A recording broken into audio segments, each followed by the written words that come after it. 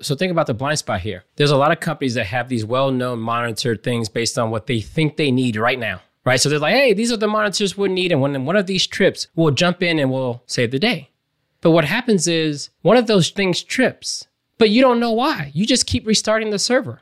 You're actually chasing the symptom, not the actual root cause. You don't know that it's those single bit memory errors in the kernel that are the problem. And you're not monitoring those. You're just like, oh yeah, the server crashed and we're getting too many 500, so restart the server.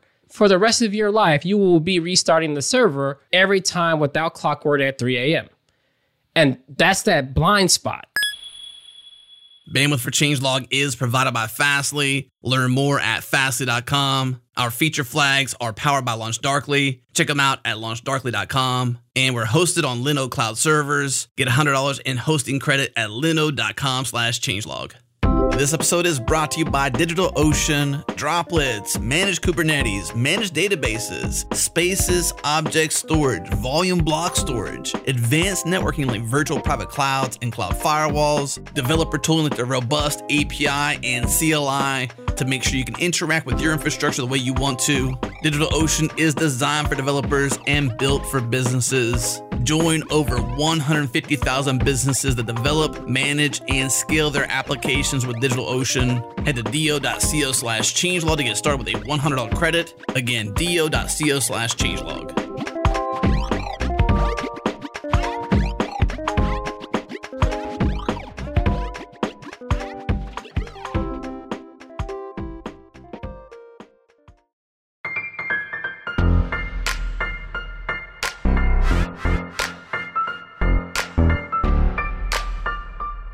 Let's do it. It's go time.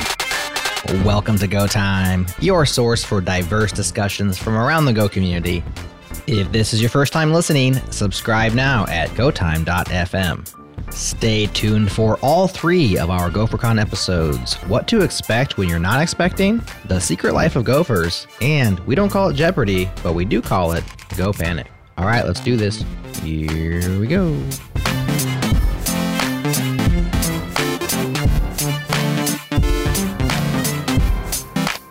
Hello and welcome to this episode of Go Time, the one where we talk about when distributed systems go wrong and how you can find out about it. Joining me today are some people who know a lot about distributed systems, and that will hopefully provide some significant insight on how you monitor and debug these beasts. First, a returning member of the OG Go Time podcast panelist, Carlisia Thompson. How you doing, Carlisia? Yeah, same person, different name. I know, right? I almost said Kimpo, so I'm like, oh no, that's not her name anymore. Awesome. Yeah, glad to be here. Missed the show. Good to have you back. Yes, and we miss you.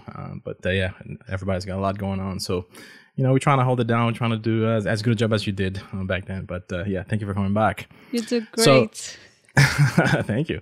For those who don't know, Carlisia works on the Project Valero over at VMware to help you have some safe backups and restores and disaster recovery and those kinds of things for your Kubernetes clusters. So I'm sure she's going to have some more stories for us about knowing when things go wrong there.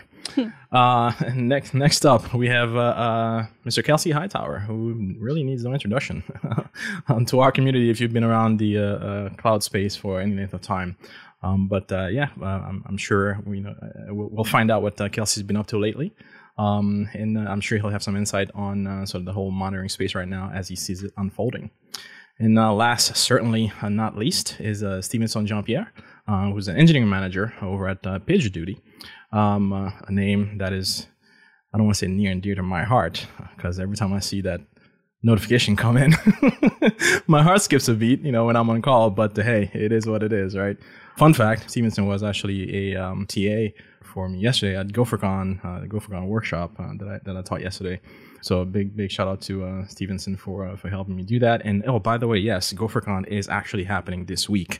Well, by the time you're listening to this, it'll have been like last week or 2 weeks ago. But yeah, GopherCon is happening this week, and it feels different this year. Certainly, we're not all together given the circumstances of what's going on around the world, but things are happening online. We're trying to have the same as much of a similar experience and the welcoming and warm experience as we would if we did it in person. But it is not the same, and I'll admit that. But we are making the best of what we have. All right. So, Kelsey, how you doing? I didn't let you say hi earlier. I'm doing good. I mentioned, it is for the times that we're in, things are pretty good. I can't complain too much. Indeed. As you said earlier, the internet works, so that's something. Twitter works. Twitter works. Yep, exactly. Get our hot takes, daily dosage. Mr. Stevenson, how's things going at PagerDuty? Things are good. Hello. Thanks for having me. I'm glad to have you. So we're here to talk about the monitoring, troubleshooting, debugging, what have you, of distributed systems and when these things go wrong. So we know it's not a matter of if, but a matter of when things will go wrong, right? So there's a lot of things, there's a lot of places we can sort of start the conversation. So if you are sort of operating cloud native infrastructure, so there's a lot of levels, a lot of places for things to go wrong. At the cluster level, do you have enough nodes in the pool? Are your storage systems working? Is your network throughput okay? How do you monitor your pods, your deployments, and whatever terminology you want to use for whatever orchestration tool you want to use? There's a lot going on there, and that's just at the infrastructure level. There's so much to worry about, at the application level, at your container level. There's so much going on. I'm interested in sort of really understanding if somebody is not sort of living and breathing this environment as an operator, right? And perhaps if you are somebody who's in charge of deploying your applications within this environment, right, you are going to have different needs for monitoring and sort of understanding what's going on when something breaks, right, than somebody who is an operator, right? So I'd like us to start somewhere. There's so many layers, but let's start at the sort of infrastructure level, right? If I'm an operator, right, of some sort of orchestration tooling, right, for these distributed systems, like what am I looking for, right? Where do I start from a monitoring standpoint? Why do I care about this? I think, if I think to my earliest exposure to this thing they call monitoring, my days kind of start around 2010-ish, maybe a little earlier, with a tool called Nagios. Maybe some people are still using Nagios, but this is a world where you have these little agents on every single machine. So that would give you at least this is the machine that's complaining. And we would write all these Nagios scripts and they would run. And if you did it wrong, those Nagios scripts would be the reason you have an outage, right? They would take up so much resources monitoring the thing you care about that they would cause the outage to the thing you care about. But at the end of the day, one thing that was always a burden to anyone that's relying on any of these monitoring things is, should I care about it and why do I? And if you've ever worked in a NOC before, and I have, you just have this Christmas tree of Christmas lights in front of you. And you're like, this thing is always red. And they're like, yeah, don't worry about that one. And it's like, well, why is it even here, right? If it's something we shouldn't care about, then we should just take it away. And I think the holy grail for most people at a high level thinking about this is, what do I care about? And I think for people coming in new, that question could be manifested in, practices like SRE, this thing around SLAs and SLOs. I encourage most people thinking about this, thinking about the life of a packet. Where is this request coming from? What parts of the system does it travel through? And how fast or how slow does that need to happen? And I think that will help clue you in on trying to figure out what metrics and monitoring do you actually need. So that way, when you see it trigger, it's something you should care about and then what action to take. Yeah, I really like this idea of thinking about the packet and the life of a packet, because I wonder if it's just me, but whenever I think about distributed systems, in my head, I think about, nodes and computers and systems, and I have to make an effort to remember the reason for this whole thing to exist is to transport data from one point to another. So it's just data going back and forth. That's what we're talking about. So this whole infrastructure, most of the things that we're going to talk about today is the pipeline that's the conduit for this data to be going back and forth. And so when you start thinking about the data, the pocket and the life cycle and replication, then you start cluing in, okay, what do I need to monitor? What are the trade-offs and what's more efficient? And then you can make better decisions. If you have in mind in the forefront that data is the gold here. The infrastructure is the thing that gets us there, gets us, the gold moving and making money for us. Yeah, and for those that need an analogy, I think, there's so much data that you can get from these monitoring tools. If you ever installed one of these kind of metrics or monitoring agents, they collect this wealth of information. And the analogy I think I like to think about here is like when you go ship a package, you put a label on it, and that label kind of represents everything in that box. And it could be critical, it can be expensive, but at the end of the day, you get this tracking number, and they told you that it's going to get to its destination in 3 days. So that's your SLA. And you know what's inside there, and you know why it's important. But maybe the people shipping it don't feel the same way about what's in the box as you do. It could be someone's birthday present, and you want to get there in a timely manner. But they give you back this kind of contract. Here's the identifier, but they won't leak what truck it's on, what sorting facility it goes to.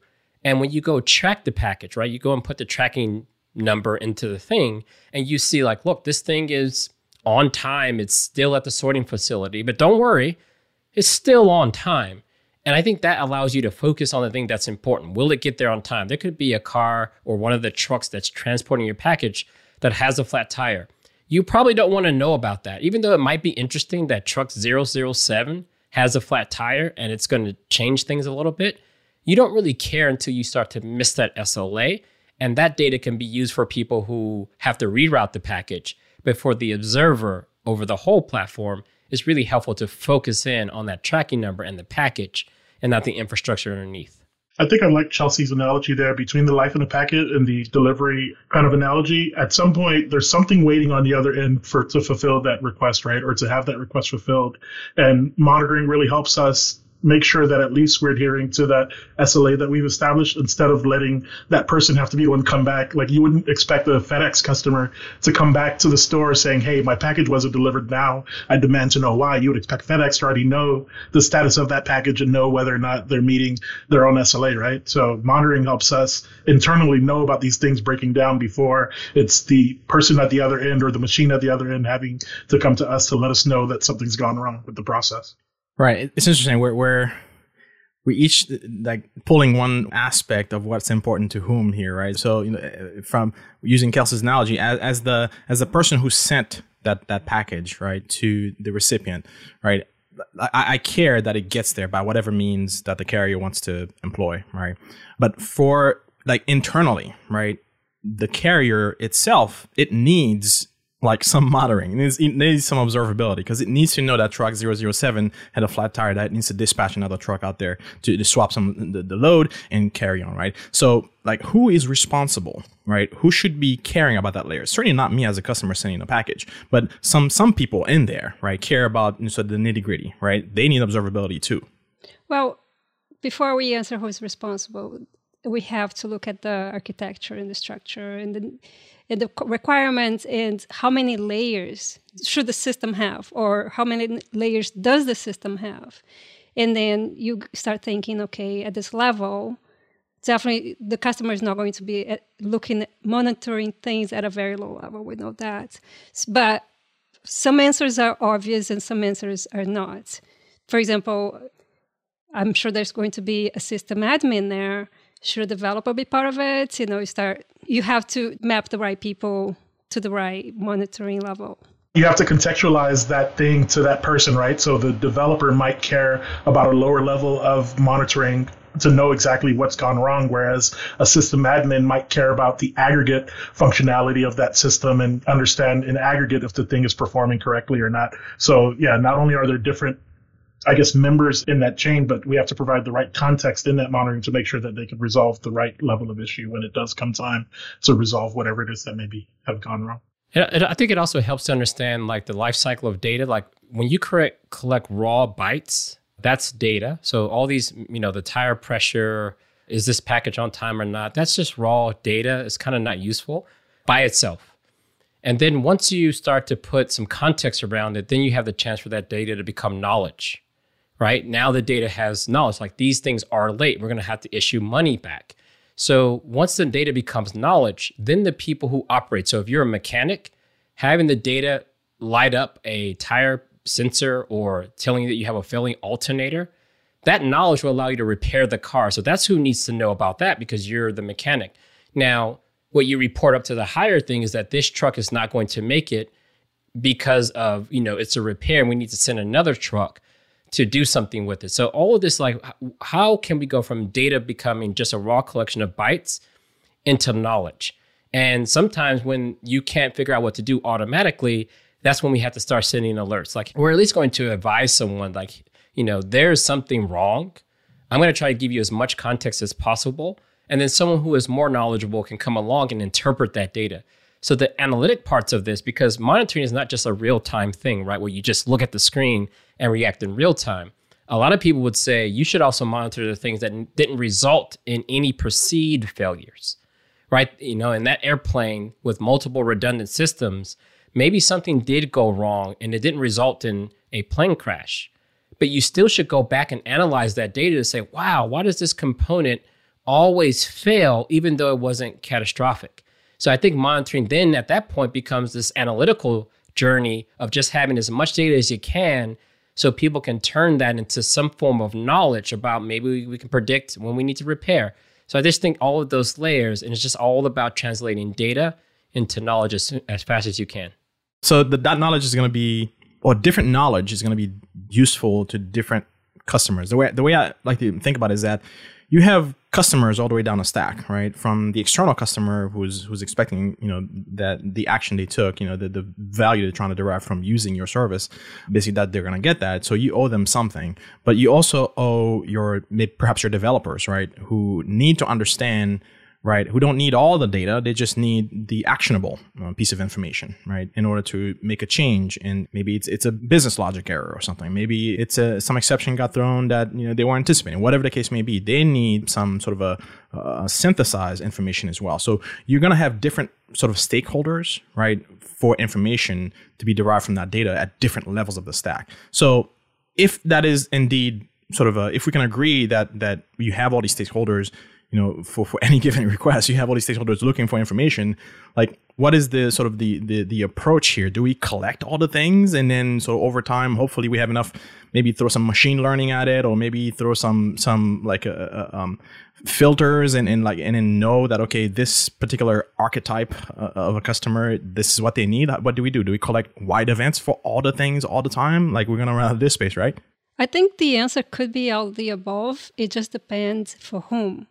For example, whenever I hear speed, I think about the trade-off speed is accuracy. So do I need it fast or do I need it accurate? Am I willing to wait longer and get more accuracy? Or do I need it fast and just have okay, I know these knots. I know I'm going to make some assumptions here because the data is not complete. So you really have to ask the questions like, who is this for? What do they need? Not necessarily what they want, because sometimes we think we know what we need, but it's just what we want, and what we need might be different, or what the client needs might be different from what they want. But you know what I mean? It's like what people need. Basically, you have to have the experience of sort of predicting and anticipating. These are the problems you're going to run into. This is what you're going to need. I gotta just keep asking questions, I guess, to answer that. Yeah, I think having people just mine for data and try to figure out what they need is, I think, kind of the things we all fall into the trap of. Like, hey, we need monitoring. That's very obvious. So let's install monitoring agent X. And then monitoring agent X gives us like 1,000 signals. And we're like, yay, let's put them all on dashboards and, go to Best Buy and hang a flat screen TV upside down and show everyone all of our metrics. And it's like, why are we looking at this? I don't know, but the graphs seem to be looking good. Let's set some thresholds. And that's working backwards. So I guess on one of your questions is, what data should we collect? Well, depending on how much you have, how much money you have, what's your budget, collect it all. Why not? And then at the top of that, though, is why? Like, for some of the banking customers I work with, or when I used to work in finance, you would say we lose customers' confidence if they can't check their bank balance in less than 3 seconds, right? From login to seeing their current balance and the most recent transactions. We can't see that in 3 seconds. The customer starts getting nervous and they start calling us, or they just believe that our infrastructure was reliable. So having that top line item, now if I'm a developer working on the presentation layer and I know I got 3 seconds, then I want to know how I'm doing, right? Someone will say, well, we're doing bad. We're at 10 seconds. And it's like, well, how much of this is on me? Like I'm only doing the front end. And we go and look at the data, and the data says, well, on your front end, you're at 2 seconds, and it only leaves a second for everything at the back end. So where is the bottlenecks at? And then that will drive some behavior to change things, right? So a developer probably wants curated dashboards based on what they care about. And of course, debugging is a whole different thing, right? When you're debugging, you don't know where the problem could be, right? So then you want to have access to much data as possible to probably give you a hint. But then once you figure that out, maybe that does become a new kind of metric that you look at wholesale to indicate a problem like that in the future. I think maybe you said this, Kelsey, or maybe I'm complimenting what you said. You have to think, are you actually looking or doing something with this information? So that's one thing that I wanted to say. Because you can say, oh, yeah, sure, I have the money. I have the resources. I can collect all this data. But then are you looking at it? And are you taking actions? Even if the data is actionable, are you, as a culture of your company or of your entity, taking action? That's one thing. And another thing I wanted to bring up is I love dashboards. And I think dashboards, they have to be throwaways. Like, I want multiple of them. I want to discard them, create new ones very easily. And I want to see, because today I might be interested in some slice of the data, and tomorrow I might be worrying about something else completely different. So, yeah, it's so much that goes into this. I don't build monitoring systems, but people who build that, it's probably a fascinating job. So I'm going to push back a little bit on the data collection piece. You might have a business idea 10 years from now that you can't execute on because you don't have the historical data to do anything with. So a lot of people who are doing well with predictive things or ML, they're only doing well because they have data going back so far that they can do things that companies can never do because they're going to have to wait 2 or 3 years or 5 years to even get the data to even attempt to do. So you just got to ask yourself, like, again, if you have the budget, in some cases, you can collect a lot of data, especially this data, because it may be able to be useful in a way you don't understand. Like ML wasn't a popular idea for a lot of people 5 years ago. But if you have 5 years worth of data about airline maintenance, now you can apply some of these techniques on that data because you were collecting it all.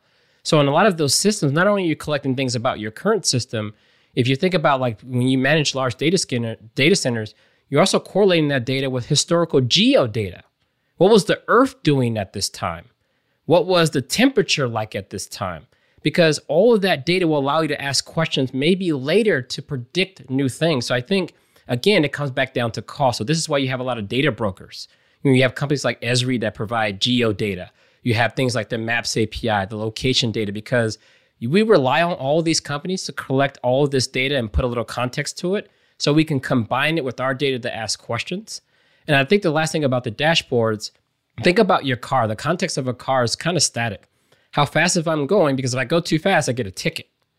And a lot of times we do want that static dashboard when we know it's something that we're going to have an SLA on, contractual. If you're a bank and those balances are off or too many credit card declines, if you're in the processing business, that's going to be this static thing that's like front and center. Hey, declines are going more than, 7 milliseconds, and Visa will actually have to answer for you. And that's going to come with a cost. So I think to your point was like context, right? If I'm debugging, I want to be able to have a different dashboard with that context. If I'm looking at the health of the business, I might have a more static dashboard that leads to that particular context. So I feel like I'm hearing some conflating between two types of topics, right? So when I think about monitoring, I think about real-time-ish events and things that could potentially be resolved before something worse happens, or things that'll help us get a system back in working order a bit easier. But when I think about the type of data collection that you're talking about, it sounds like more like analytical workloads to a certain extent. Like in some regard, of course, you want data for analytical workloads, so you could maybe predict something about a business or predict something about failure rates of certain systems. But when I think about monitoring, I'm thinking about the type of data that'll help me yield real-time results and getting things better. So think about the blind spot here. There's a lot of companies that have these well-known monitored things based on what they think they need right now. Right? So they're like, hey, these are the monitors we need. And when one of these trips, we'll jump in and we'll save the day. But what happens is one of those things trips, but you don't know why. You just keep restarting the server.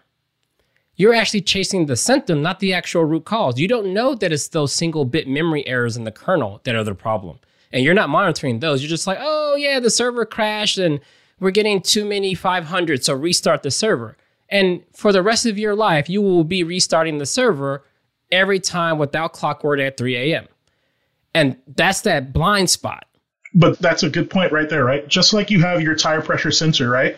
It's there to monitor your tire pressure. It's not there to tell you that you have a nail in there or that you hit a curb hard enough to depressurize the tire, but it alerts you that there's a condition in the tire for you to go and investigate further. So monitoring is that sentry on the guard wall letting you know that, hey, some condition is bad. Now it's time for you to put on that debugging hat, to put on that other hat, to go dig further and figure out what needs to be done. What you do with that after the fact is up to you and your organization and your maturity, right? Whether you follow through and actually get down to the deep root cause and fix it, or you decide to just keep restarting on a cron job just to patch you there until you could get better. That's up to you. But the monitoring aspect itself is about, hey, how do I know when something's gone wrong, or what's that signal that lets me know that something needs attention? And I kind of feel like what you do after the fact is up to that respective business or whatever maturity you have.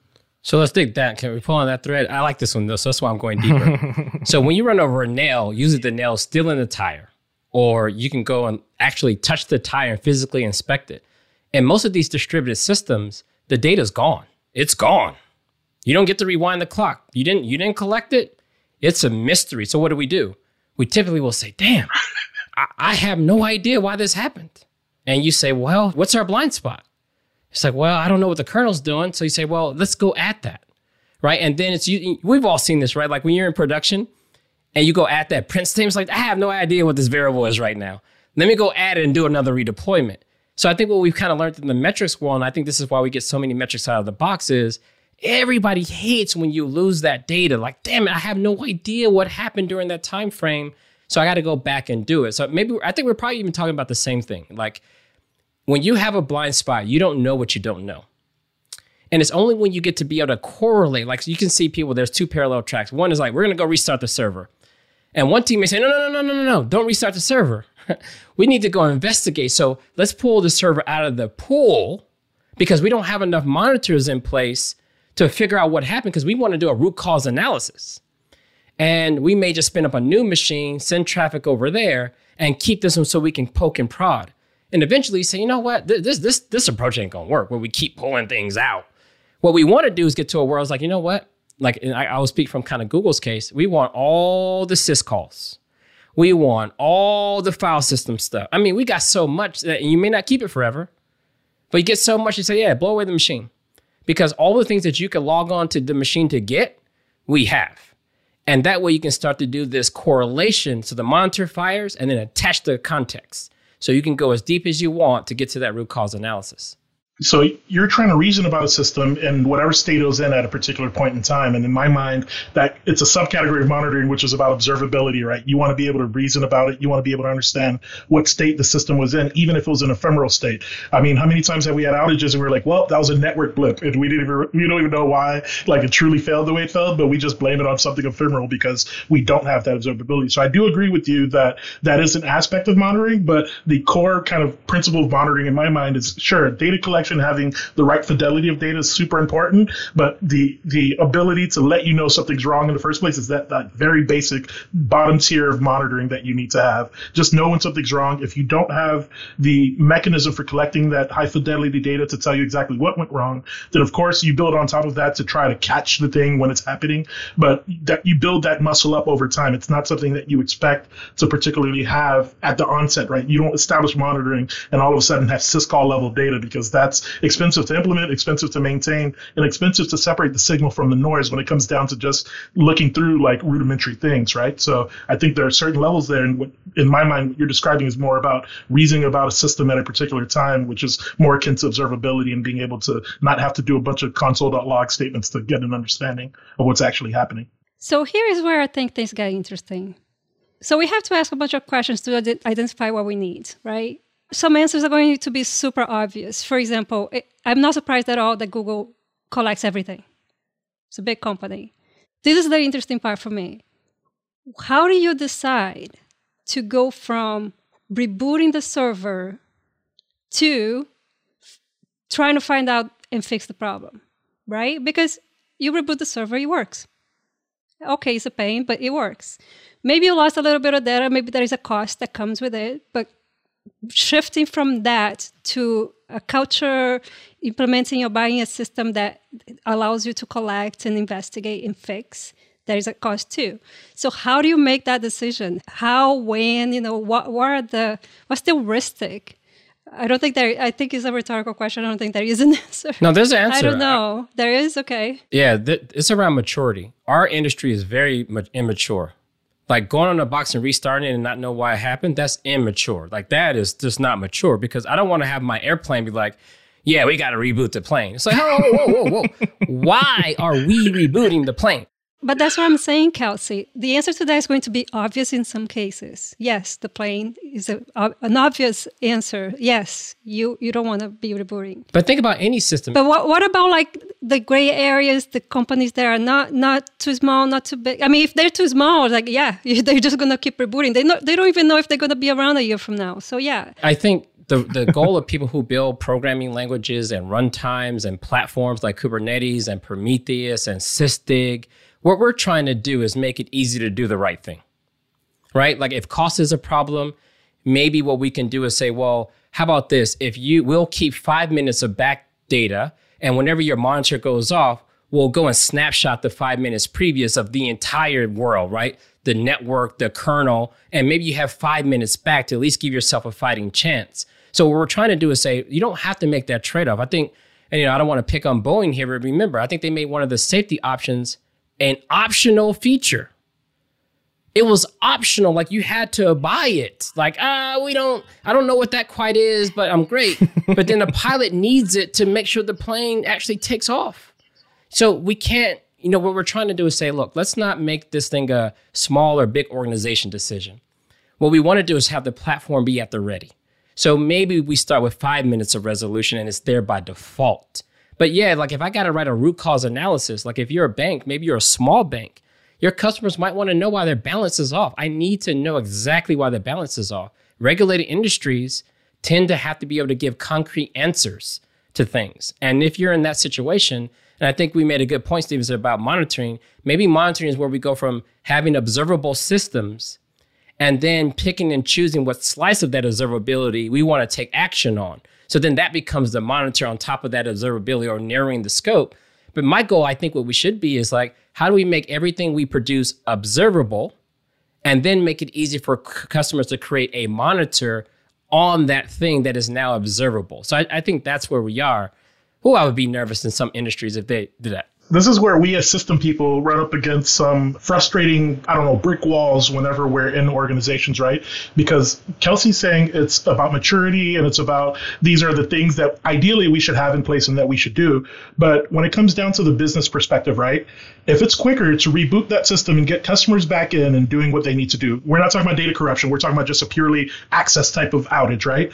If you reboot that thing and you could do, 2-second reboot and you get the customers back in, the business will be more likely to be like, hey, yeah, just reboot it. If this thing happens once a week, for whatever the business cares, they'll probably be like, okay, this happens once a week. Let's go ahead and reboot once a week and just take care of the customers. As system people, we care about making sure that we're solving this more holistically so it doesn't happen once a week. Because if it's happening once a week, at some point it's going to happen once a day and then once an hour and then once a minute if we don't catch it, right? So having that business context and understanding that return on investment that we get for some particular fixes, I think is important to answer your question around like when that trade-off needs to be made and what kind of influences those decisions. We've all seen the type of bugs where we're like, well, we now have a cron job that restarts Tomcat because we know we're gonna eat memory, and of course the devs need to work on getting better garbage collection or better resource allocation when they are like newing up resources. But as a stopgap, you might have to do that restart And as you build that maturity and understanding the problem with your platform, and as you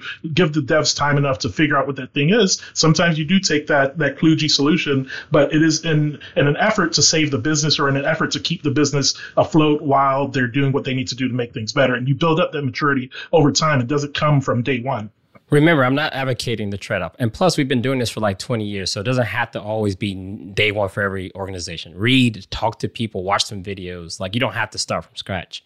And I'm not advocating the trade-off here. I'm saying, if this were to happen, and we think that the best solution is to restart the server, great. Go ahead and put the monitors in there. This is something the business may not be aware of that's even possible or will aid you. Like, that's where I would say maturity knows, like, they're not going to ask us to go and put the extra monitors in place. They're not going to ask us to start tracking this stuff maybe because they don't know that's our job. So I'm going to go put those monitors in place. You know what? If rebooting the server is the fastest option, hell, I'll use the metrics to reboot the server. Oh, we're seeing that thing again. Let's snapshot everything real quick, and maybe less than 2 seconds now. We'll go down to 1 second because we'll have the script fire off and reboot the server and bring it back. It's just one of those things that you got to, even if they don't ask, like, we could do it, right? We can go and make it there. They may not ask us to do it, but we can do it if we know that we could leverage it if we did. Yeah, we just know that these things aren't free, right? Like, there's a certain amount of investment that needs to go into even get that automated firing off of that script. And that's part of the calculus that goes into making some of these decisions sometimes. And unfortunately, not every team is well funded or well staffed, so they have to make some trade-offs sometimes. But getting that right level of monitoring at least is a helpful direction. That's why I work in cloud, right? So, one thing I'm not going to add here, but most of these cloud platforms, what makes them unique is that we're trying to make people not have to do that trade-off. Like the reason why you don't build your own car, because you will never have enough resources and commitment to build a car that meets all the safety standards. A lot of the systems we're talking about these days, like VMware, for example, I'll pick on VMware. They do a good job of saying, if you're going to get a hypervisor, it needs to have all this stuff out of the box. You go to vCenter, it's like, hey, we got all this stuff out of the box. We're not going to rely on your organization to try to figure it out. So I think if you're a platform person building platforms out there, how do you make it easy to have this stuff out of the box without someone thinking about the cost it takes to put it in there? Do we want cars with optional seatbelts? Do we want airbags to be optional? Or do we try to figure out a way to get that cost of the car to incorporate those things and still be affordable? I think the answer to those questions is Kubernetes. No, probably not.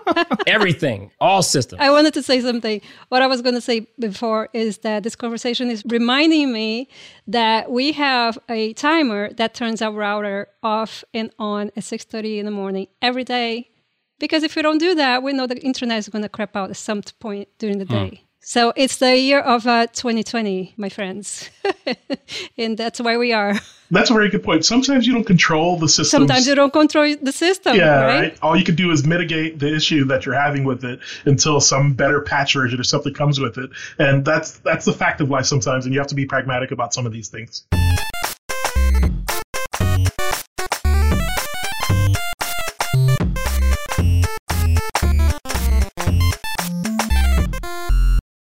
What's up, Gophers? This episode of Go Time is brought to you by our friends at Command Line Heroes. Command Line Heroes is a podcast that tells the epic true tales of developers, programmers, hackers, geeks, and open source rebels who are revolutionizing the technology landscape. Season 6 of Command Line Heroes is available to listen right now. This season tells the stories of Black technologists who innovated and invented despite racism, unfair hiring practices, and unequal education opportunities. And I got a sneak preview of Season 6 of Command Line Heroes and love the episode with Jerry Larson. He invented the first cartridge-based video game console, and this paved the way for Atari, Nintendo, and Sega. I also enjoyed the episode with Gladys West, whose mathematical models and data analysis paved the way for GPS. Command Line Heroes is hosted by developer and podcaster, and also friend of the show, Saranya Barak, whom we featured on the Changelog and Founders Talk in the past. Season 6 of Command Line Heroes is out right now. Search for Command Line Heroes anywhere you listen to podcasts, or check the show notes for a link to listen and learn more. And huge thanks to our friends at Command Line Heroes for their support.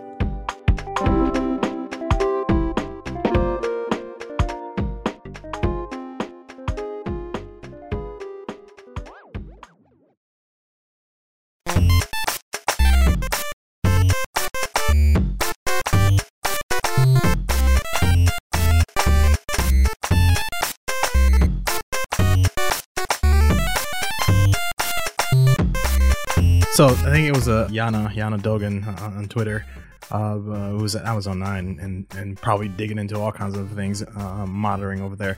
And she mentioned something interesting on Twitter the other day that pretty much, I think, hits on a lot of the things we're talking about now, which is basically the responsibility, right, to surface some of this kind of information, that low level stuff that would cost me as a customer of Amazon, right, too much, right, to acquire and analyze and surface some insight out of there, right. She's basically saying that, well, it's the job of the providers, right, to surface that information. Right. I'm curious, again, basically to looking at who's responsible for what here. Right. We know that, if you operate in the cloud, there's a shared responsibility on sort of a model at play. Right. Whose responsibility is it to go dig for that data? Right. Are you putting your own agents on instances to try and get that? Or should, your cloud provider be providing these things, surfacing them to you at some point? Yeah. Just like the car, I think it's illegal not to have a speedometer. Right. You got to have the car manufacturer is the appropriate, organization that's responsible for adhering to the standards. So in the cloud business, we don't give customers access to our hypervisors. We don't give them access to the lowest levels of the infrastructure, the networking gear. And if we're going to do that, then we have no choice but to provide some visibility into those systems so they can actually make decisions. And I think that's where we say cloud providers try to make their platform observable. You can observe it. You can go and look. Now, if you care about it, you may choose to store that data. And if there's something in that data that makes you want to wake up in the morning, you may choose to send an alert. But I think for us as a cloud provider, it's not negotiable, because I think most customers these days, if a cloud provider is like, hey, there's no way to look into what's happening in the VPC, latency around networking. I mean, we go real granular, even to the point where you might even know if someone logged in to some underlying infrastructure you care about. So I think most customers these days want cloud providers to have a stream of data, and they decide if they want to do anything with it. But one thing I haven't ever heard a customer say is, I don't even want you to provide that data, right? It's more about, well, which of these things, what do these signals mean? And I may aggregate them to ultimately tell me about something I do care about. Most things I buy these days, if they don't have a diagnostic port, I typically shy away. I love to buy things like my home router, right? There is a diagnostic port. It has an audit log in it. It tells me when things were updated, when the software was updated. I'm pretty sure not everyone's checking for that, but I think we put a lot of pressure, like transparency. What is this thing actually doing, right? On our laptops, when that camera comes on, you want to see the green light. Because I don't know if it's on with some underlying program turning it on, I can't tell. There's little things like that where we would say the person producing the thing has to make it trustworthy. And I think a lot of trust we get from systems is when we can see what it's doing. I think one place where the car analogy breaks down a little bit is the fact that we don't take cars and then build robotic platforms on top of them and then expect the car manufacturer to have given us everything that we needed to kind of monitor and observe that type of system. Whereas most software that we end up deploying. Have you never seen Nopi, the people who go to AutoZone and buy 20,000 attachments to their car and want to keep it street legal? You do have that in some cases, right? Monster truck rallies? I was going to mention, though, because we're building a lot of bespoke solutions on top of these platforms, we keep having to also make sure that we incorporate those monitoring and alerting or whatever we need to into those things that we do, because you can't get the cloud provider to help you troubleshoot your app itself unless it's something that's failed with the cloud side of the contract, right? A lot of the bespoke stuff we write, the custom stuff, we have to make sure that we're also incorporating that monitoring and whatever observability is necessary to troubleshoot those things ourselves also. I'm interested in understanding sort of how we surface the right kind of information, right, to the right people, right? So we've been talking about sort of if we're able to sort of solve the first problem, right, which is collect all the things, right, and allow the customer to come get what they need when they need it, right? If we sort of use that as the baseline. If you now turn inward, it says, well, I have some internal customers. I'm an operator of some container orchestration tooling, right? Whether it's hosted by a cloud provider or whether you want to roll your own, on your own data center, whatever you want to do. Now, you're collecting a lot of information, right? And you make it available in some sort of a data lake or a pool of data, whatever it is. Come get it for internal folks. Is it incumbent upon you or your team or your department to then teach people how to mine insight out of this pool of data, right? Is it the job of the people collecting it to tell you how to do that? Or do you just hand it over and say, you do what you will? So let's talk about the platform side. So I advise a company called Pixie Labs, and they've been taking advantage of ePBPF, right? So the kernel now keeps a ring buffer of a lot of this data in a more structured way than just text files spread across a file system. So if we start from the kernel, so the kernel says, look, my responsibility is to report to you that the things that are generated in the kernel knows, I'm going to keep a little ring buffer. So that means I'm not going to be able to keep it forever. So you're going to have to come along and scrape what you want, right? What the process table, memory usage, etc. But I'm going to give you a well-defined API to get the data from the kernel, and you can do whatever you want with it. And then if you install Kubernetes on that system, then Kubernetes will say, hey, I have some data too about things that I'm running, right? So you know the host name, that might be the key that we correlate this data on. But my job as Kubernetes is to say, I know the same node ID that you know about. Maybe we correlate on the IP address, and I'm going to give you everything that I think I know, and that evolves over time, right? I remember when Kubernetes first started, we didn't have as many things as we do today, but we're going to surface that data. Now, how do we present it?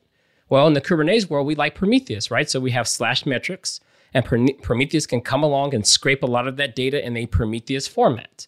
Or for people that just want to do their own custom integration, you can hit a metrics endpoint and get data in some JSON structure that's well documented. And then as you go higher up at the application level, you may say, hey, the app may decide it likes Prometheus too. And it imports a Prometheus library and it formats its metrics and insights into the same format. So at this point, we have from the kernel, and we also have data at the hardware level. But if you go all the way up, there's like this contract of here's the data that we know about and we collect. Here's how you get the data. And from there, you can have these collectors. So I'll speak about Google Cloud because that's where I work. We take a lot of this data and we store it in BigQuery. So you can turn it on. Hey, I would like you to take a lot of that data, push into BigQuery. If you're talking about like Pixie and Pixie Labs and their product, they take all of this data and inside of the cluster, they keep it all and they try to do something super intelligent where most recent data, they keep a lot of it. And then things over time, they summarize it. All in all, they want to aggregate the data and put it behind some query interface. Some people will use something like Grafana and take well-known queries and make dashboards or whatever they want out of it. And some people will just go to BigQuery and just run a set of queries. And if they find some that work for them, they might save those queries for other people to run. And then, of course, some of these queries feed into other monitoring systems to say, oh, there's a threshold that's been violated. So I don't know if it's the responsibility, but I know that if you have this data behind a queryable interface, then the people who need to do their jobs can leverage, their particular contract or interface to do what they need to do. Again, for me, it's very important to think that when you're looking at this information, this data, infrastructure data, monitoring data, it's very important to have in mind that you can just delete everything. It's not being useful. Delete the dashboard. These things have to be very fluid, very easy to put together. Yeah, the data is there, but how do you slice it and combine and look at it? Just like code, like once we put code in the project, it's so hard to remove it. And I think once you start gathering data and gathering dashboards and you put this, it's like you put a little bit of effort to think through it, and then you don't want to get rid of it. And then all of a sudden you have so many places to look at and so much noise going on, and it becomes overwhelming. And then you have to put more people on that role. If you just think of if we're not using this, let's discard it. Let's keep 3 dashboards at all times. And to put a new one in, you have to delete one. Something like that. I'm not saying, I'm not talking like precision here, just giving an idea. The idea being get rid of things that are not serving you. I think I like what you're describing, but I think in my experience, what I end up with is a top-level dashboard that gives me top-level KPIs that I care about, but each one links me to these sub-dashboards that provide that low-level detail that may be necessary to figure things out. So I may see on my database, hey, these queries slow down, but when I dig in, wow, look at that spike in IOPS that happened right there, and look at that, the disk depth or something, queue depth or something, and then that tells me that we had a disk issue that caused the query thing. But at the top level, all I cared about was my SLA around query performance, right? So once I had that nice signal that told me there was a problem there, I was able to drill down in the dashboards and get that further information. So while it's good to have those top level dashboards maybe be limited, you still would probably want that next level of detail and even further in order to truly get to a cost. Yeah. And that's why I love everything to be color coordinated. For example, if I'm looking at a dashboard, everything's green, that's it.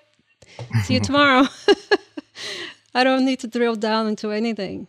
Yeah, we're just moving into where the more data that we can curate and turn to knowledge, the more power it gives people. How you leverage that power is up to you. If you think about like the stock market, some people only care about the thing that comes on Yahoo Finance. The stock went up, the stock went down. Stock went up, stock went down. If that's all the data you have and you wanted a simple dashboard, good luck. Hopefully you're not the last one holding that particular stock when the thing has that 20-minute delay and tells you what the new stock price is. And if you're someone who has to manage other people's portfolios, right? You're a company that people trust you to make good decisions with their money. You want all the data you can get because you turn that into knowledge, and knowledge is power in that world. So for a lot of people, it just depends on how much power do you need? How much knowledge do you need to make what kind of decision? If you're making a binary decision, then maybe you need a little bit of data. But if you're trying to make a decision that other people can't make, you're trying to make an informed decision, but you need more information to do that better than someone else. That's where we kind of get into this gray area, right? This power doesn't have to be used. So you can have all this data, you can ignore it. You can do whatever you want with it. It's the fact that most people don't know what's possible yet. We're not that mature where we know what to ignore and what to collect. It's just that there's some people that come along and analyze things. It's like, wow, if I put these two things together, I've gotten it. That's that possibility we want to keep the door open for. It doesn't mean you got to go do that everywhere. I'm just saying that's kind of the gray area in this conversation. So I don't think we're contradicting each other here. I think it's very easy, though, for you to keep that door open and too much. Definitely you want to have the capability to drill down and look at one thing at a time. But if you're looking at it, it's very easy because there are possibilities to end up with like looking at 10 different graphs of the same thing. And only one of them is really giving you actionable data, like something that really makes sense to you. Feel free to get rid of the other ones. And like trial and error, definitely, experiment, but don't keep things around if you're not using, is mainly what I'm trying to say. When you say get rid of, do you mean hide? Because if you don't collect the data, then it's a blind spot. Okay, I think you're misunderstanding me, Kelsey. Just now I realized, I was suspecting and now I'm certain. I'm not saying get rid of the data. I'm saying get rid of the dashboard or whatever mechanism you're using to slice that data and look at it and make decisions. I was just going to make that same point, and I think a good clarification here is that the data, well, let's call it metrics. We have metrics, but forming those metrics into knowledge is what the dashboards are for, right? Like, hey, we have these metrics, but these metrics on their own don't technically mean much. But when we add them to a dashboard and we start putting upper limits, lower limits, and we start making decisions based on that, that's us turning that into that knowledge that we can make actionable decisions on. And I think what Clarissa is saying is that we should be able to throw those dashboards away, redefine them, do whatever we need to do. They're ephemeral, because they're just a snapshot of that data that we've decided to make certain decision points on and knowledge points about. But that metric should always be collected. We should continue to do that. And those dashboards can be reformed as the business evolves, as things start to change meaning, right? Like being at 50% CPU might have been scary when you're tiny, but as you get more efficient, you're like, look, I want to be at 90% CPU, and that's where I want to stay at. So you adjust your dashboards accordingly to make sure that you're in that right place. So I do agree with that point. Yeah, I think I totally agree with you. It's like we don't know. Like there's so much data, and we come into it and we don't know. But I also don't think that just because it's there, it's official and you can get rid of it. Just get rid of things. Just create something new, experiment. But definitely, you don't want to be looking at 50 different things. Right. That are not even giving you actionable information. The reason why I asked the clarifying question there is some people don't know that these are separate. Some people believe that Grafana is the collector, and if you delete the dashboard widget, you also delete the data. That is such a good point. There are some people who don't know the difference between collection and analyzing. Yeah.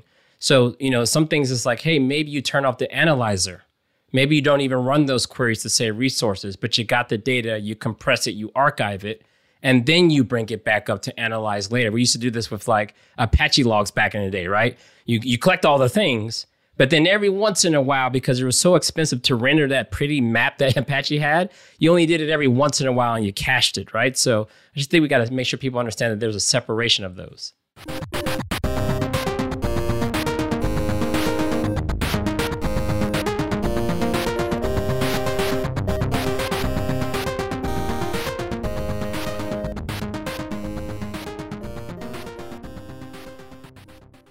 What's up, friends? Have you ever seen a problem and thought to yourself, I bet I could do that better? Our friends at Equinix agree. Equinix is the world's digital infrastructure company, and they've been connecting and powering the digital world for over 20 years now. They just launched a new product called Equinix Metal. It's built from the ground up to empower developers with low latency, high performance infrastructure anywhere. We'd love for you to try it out and give them your feedback. Visit info.equinixmetal.com/changelog to get $500 in free credit to play with, plus a rad t-shirt. Again, info.equinixmetal.com/changelog, get $500 in free credit. Equinix Metal, build freely.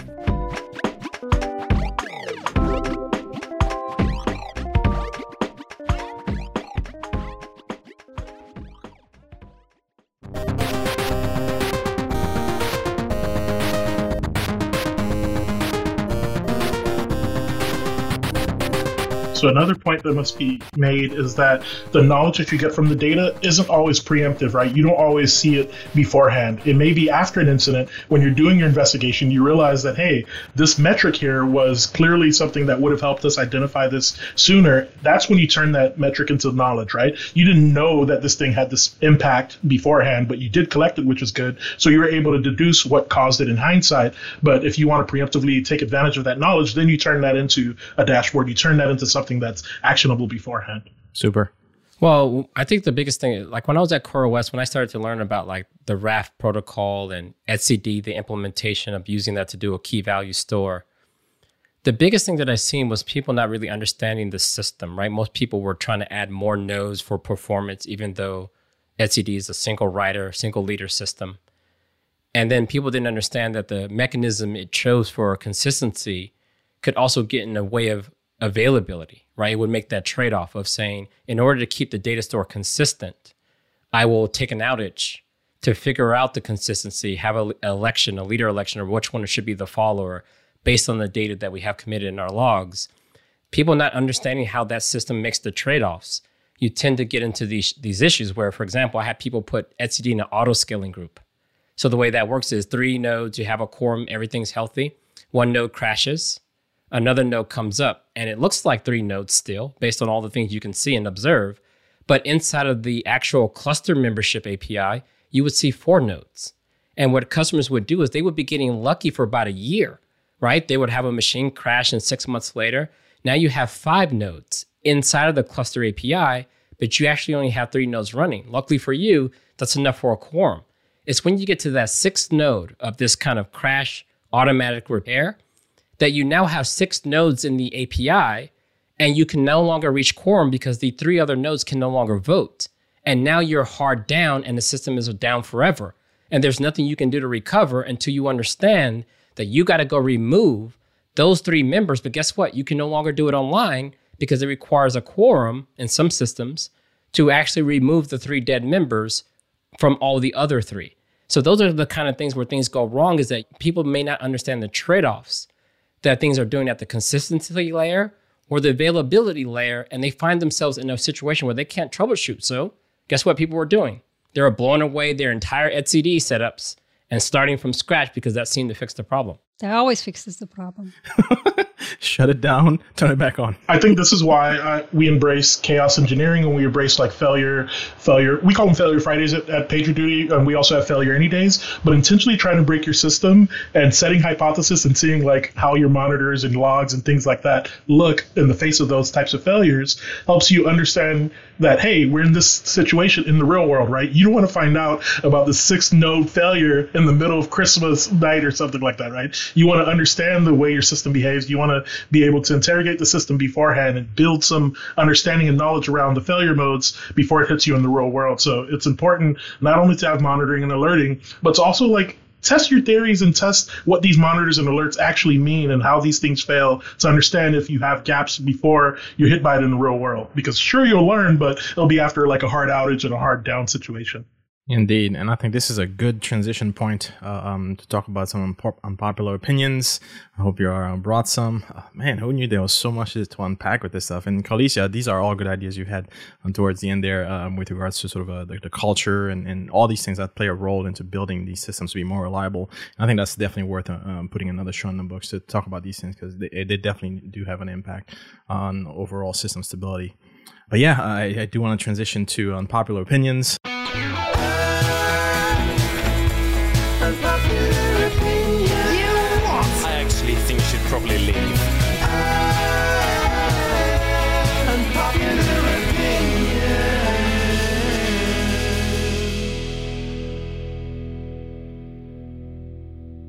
Who's got one for me? I've got one in the back pocket, but I'll let you go. Hey, Kelsey, go ahead. You can avoid lock-in by using open source. And this is a very unpopular opinion in general, because some people say the reason why I'm choosing open source project is because I want to avoid lock-in. And this is no knock to any of these projects, but recently, the Mesosphere team recently renamed themselves the D2IQ, and they were really great stewards around Mesosphere. And they also, announced that they're going to deprecate it within a year, or DCOS is going to be deprecated within a year. So a lot of people in that community are like, oh my God, I went all in on this thing. And there's 1,000 other projects, so I don't want to be picking on them specifically. But a lot of times is what the thing you're using, you're almost locked into that ecosystem, that level of innovation. So if the contributors go down or go away, it's not that you can't change the software, so you're not locked in from that regard. But you may even be locked into the way you think about the problem, the way you can even solve the problem, because you get pushed down this particular lane. So I think a lot of times people tend to associate lock-in with just proprietary things, when I think the opinion for me is that even open source can actually put you in a situation where you get locked out of moving forward because you decided to go too far deep into the thing you have, even if it is free and open source. That's a very good point. So unpopular opinion from me is I can reason about my system based on logs, or logging alone can help me out of the crunch whenever I'm having issues. When you start thinking about distributed system, you start running, tens or hundreds of microservices all in coordination doing stuff. Logs actually, I found, at least in my personal opinion, the logs get in my way a lot of the time. And logs are like that final level that I might want to get to if I've already identified or isolated a particular system, and I'm just trying to reason about what specifically that thing was doing. And even then, like Kelsey mentioned earlier, understanding what the variable was set to at that particular time is something that you're probably not going to want to log, right? So the logs, I found diminishing returns on them after a while. So getting a high level set of metrics, understanding the amount of error codes and things like that they're returning, rather than the individual log statements telling you that they return error codes, is more important to me at this point. I've actively avoided logs for the most part. Not that I don't put logging in my applications, but as a troubleshooting mechanism, as a debugging mechanism, I tend to stay away from logs, and I hope for just better metrics and more signal around what's going on. Wow. Yeah. Logs are for troubleshooting and debugging, right? Not for observability. Yeah, for me, they're about local development. I use my logs a lot when I'm in local dev, but if I'm looking at a production system, I try to avoid logging. If it feels like a smell to me that I have to go down to the log level to understand what's gone wrong. And would you make a distinction where some people treat logs like a more consistent API, right? For example, Prometheus today scrapes an HTTP endpoint, right? Some people could say, well, what if it was scraping standard out and my logs were formatted in a structured way? And I think there are some people who are combining log as more of a sink or a destination to push similar information that is maybe that you would give to Prometheus over HTTP. Have you seen that? And does that change that narrative a little bit? Because when I heard you speaking, I was thinking more like log4j and, the typical logs that I spit out versus those logs. Yeah, I was talking about typical logs, but in my mind, when you start doing structured logging and you have a consistent interface for getting those turn into metrics for me, right? Those are parsable and sliceable in so many different ways that you could start understanding things about them without having a human go down each line and figure out what's actually happening. So when I think about Prometheus and grabbing something that's properly structured, I could produce metrics from that and get a higher level understanding of what's going on, rather than me, depending on the developer, writing a certain log line and hopefully that they wrote this thing in a way that I expected them to and stuff like that. But I think structured logging has definitely helped in my perception of like what's right and what's wrong around logging. My turn. Carlisia, what you got? I don't have a super smart, savvy, unpopular opinion. I'm going to go with if you are consuming the system, read the error messages. That's it. Is that unpopular? Yeah, is there people that say, I shouldn't ever look at these? You will be like, I do that a lot too. Like, it's surprising how we don't read the error messages. That's true. Like, the answer is right there. As developers, as users, read the error message. Carlisia, that one sounds personal. Like you're talking to someone through your camera when you say that. I do it too. I agree. I do it too. Reading the error message was like my third attempt, right? After I retried it already a few times and it's still broken, then I'm like, okay, I'll go read the error message if you insist. Exactly. It's sort of like we resist because it's sort of like reading the manual, but like after the fact. It's like solving a crossword puzzle. You don't want to cheat and look at the key. It's like, I know the answer's over there. I'm trying to solve this on my own. But that speaks to like a system being intuitive, though. You want it to be intuitive to the point where you don't feel like you have to go into the manual or into the error message to figure out what's gone wrong. It should it should just work. Yeah. Of course. My code should always just work. All right. So here's my unpopular opinion. Well, I don't know if it's unpopular or not, but my impression, all right, after having been on a number of different teams, is that developers don't actually spend time reading SLAs, if they do at all. All right, you might have SLOs, and you might be part of the teams that has come up with the SLIs that feed into those things. But developers don't spend time. They don't go to the website, right, to actually say, okay, what is the SLA that we're communicating to customers, right? Because it's almost like it's at a level where it escapes their attention or their level of sort of things that they need to worry about right now, kind of thing, right? They don't actually say, okay, what are we guaranteeing to our customers? Right? And I think that's something that should change. I think there's a good point to be made around that, right? SLAs are all fine and dandy, but to that real human on the other end of that SLA, when the system is down, even if you're within SLA, they're trying to buy a car, they need to check their balance, and all of a sudden your bank is down, but we're within SLA. It doesn't matter if you're within SLA. It just matters that they couldn't do what they needed to do at that time. And I think developers kind of go through that too, right? They needed a system to work when they needed it, and it doesn't matter if you're within your SLA or not. They had to suffer that pain during that outage or what have you. Good stuff. All good points. Well, it is that time, and man, we had so many good topics for discussion during this whole episode. For you, the audience, I hope you have enjoyed this time. And for my panelists, Carlisia, welcome back to the show. Thank you. Hopefully we'll see you again. And not wait for another months or year or so to have you back in the show. Stevenson, thank you so much for the last minute ad there come through. And Kelsey, again, always a pleasure to have you on the show. We'll catch you on the next Go Time. Awesome. Thanks for having me. Later. If you enjoyed this episode, subscribe now in your favorite podcast app, or peruse the entire catalog at gotime.fm. There you'll find lists of recommended and popular episodes, transcripts for each, and a whole lot more. We put our unpopular opinions to the test on Twitter. It's like Hot or Not, but for ideas. Follow at GoTimeFM to vote for or against and let your voice be heard. Our music is provided by The Beat Freak, Breakmaster Cylinder, and we are brought to you by some awesome sponsors. Shout out to Fastly, Linode, and our brand new partner, Launch Darkly. Welcome aboard. That's all for today. The Secret Life of Gophers next week.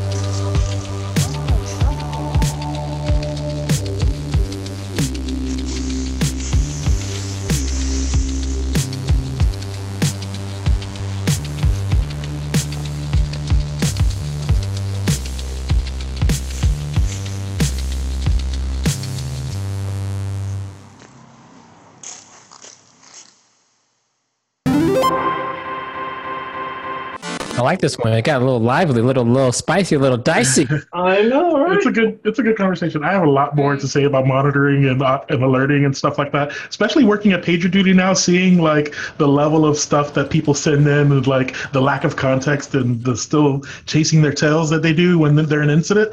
I have a lot more to say about this kind of topic. Oh, we didn't even scratch the surface.